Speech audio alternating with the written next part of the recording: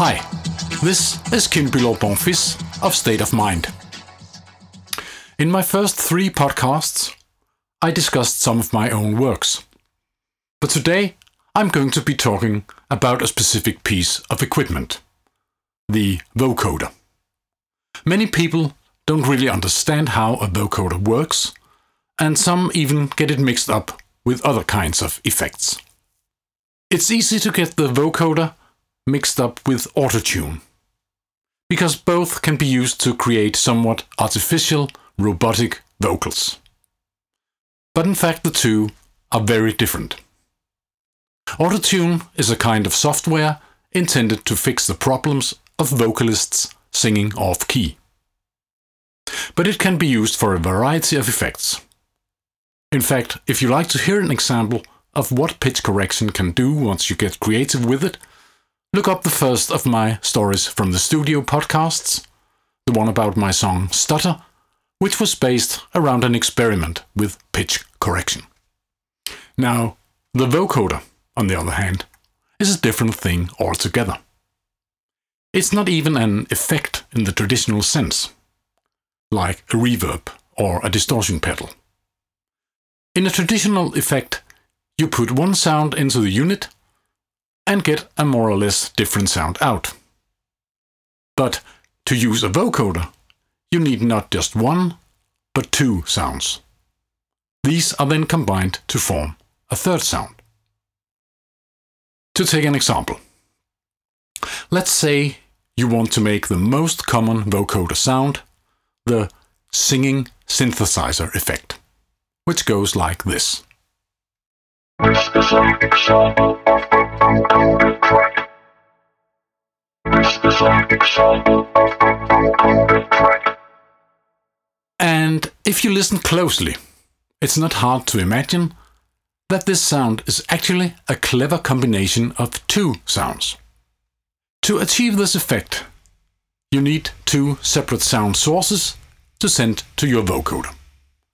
One is called the carrier, the other the modulator. In this example, the carrier signal is a simple, sustained synthesizer chord.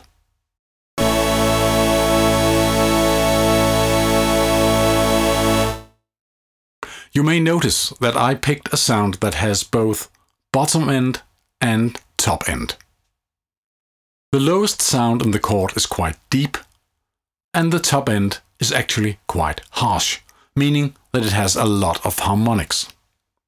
There's a good reason for that, which I will explain in just a minute.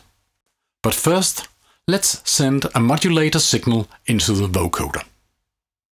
In this case, it's just a simple recording of my speaking voice. I don't have to sing to get the effect right, but it's a good idea to articulate the words as clearly as you can. This is an example of the vocoder track. This is an example of the vocoder track. So, those are the 2 sounds, the synthesizer and my voice. And now we come to the most interesting part. What is it a vocoder really does? Well, to put it simply, in this case, it tries to make the synthesizer sound as much as my voice as possible. And it does that by analyzing the modulator signal and applying the result to the carrier signal. To explain what happens, I need to say a few words about harmonics. Harmonics are like the secret ingredient of all musical notes, because when you play a note on any instrument, what sounds like a single sound is actually made up of a series of notes.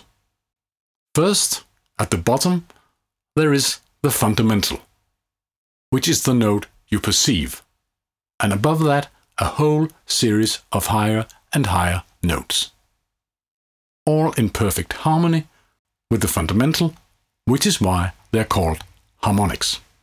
Listen to this synthesizer sound as I emphasize the various harmonics.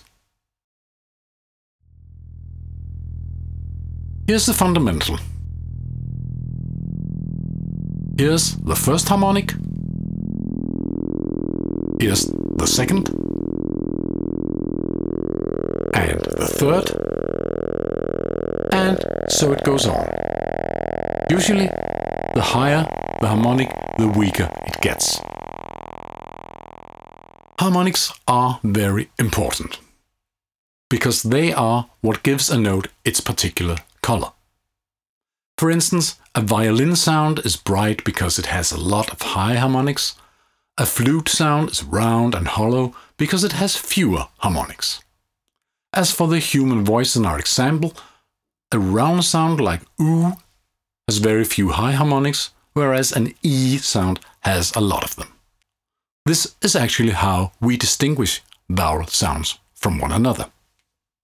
So, in order to mimic the sound of the modulator signal, in our example my voice, the vocoder analyzes the pattern of harmonics. In other words, the vocoder doesn't really add anything to the source material, but it takes the carrier signal, the synthesizer, and emphasizes the same harmonics at the same volume as they're present in the modulator sound, my voice. This is why I choose a rich synthesizer sound with plenty of harmonics, because that gives the vocoder more to work with. Because the vocoder does not create new harmonics, it can only pick and choose from the ones already present in the carrier signal. You might say that in the end, we are still hearing only the synthesizer sound, but it has been processed to sound as much as my voice as possible. And this is what it sounds like.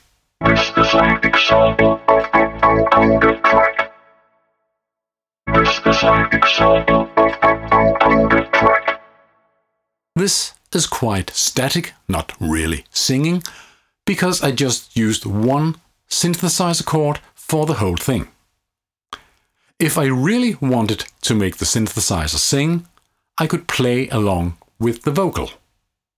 If I keep the same spoken word track, but instead of playing the one chord, I play a melody on the synthesizer like this.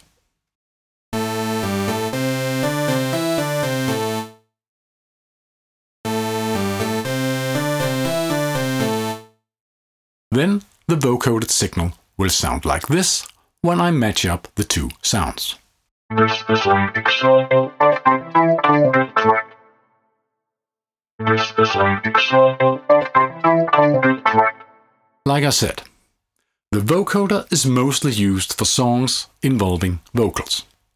In fact, the name itself implies that it was originally invented to encode vocals. But once you get into the logic of the device, you can use it for a number of things. For instance, we can use the same carrier signal as in the first example, the synthesizer chord. Except, this time I'm using a sequence of different chords.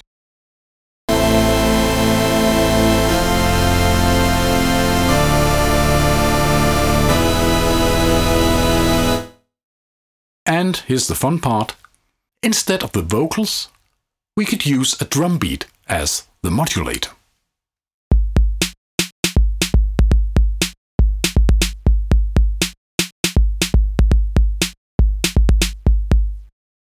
Now, when we feed those two audio signals into the vocoder, what comes out sounds like this.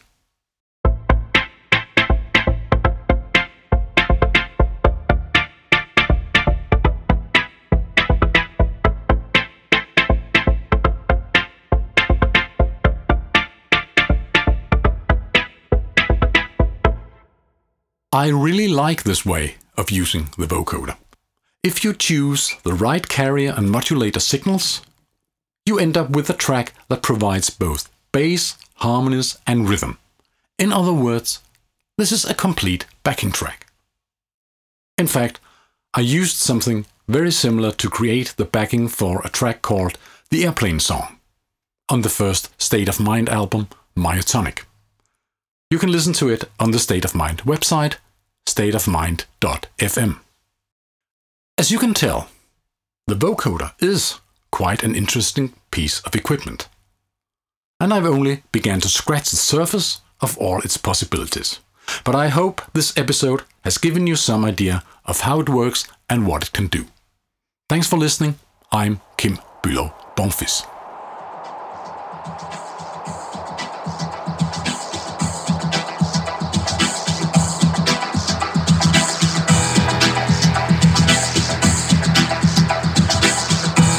As our plane explodes in midair, the entire right side ripped away. Oxygen masks dangle before me, but the sky sure is blue today. You grab my hand and ask me, is this the end? Just like this?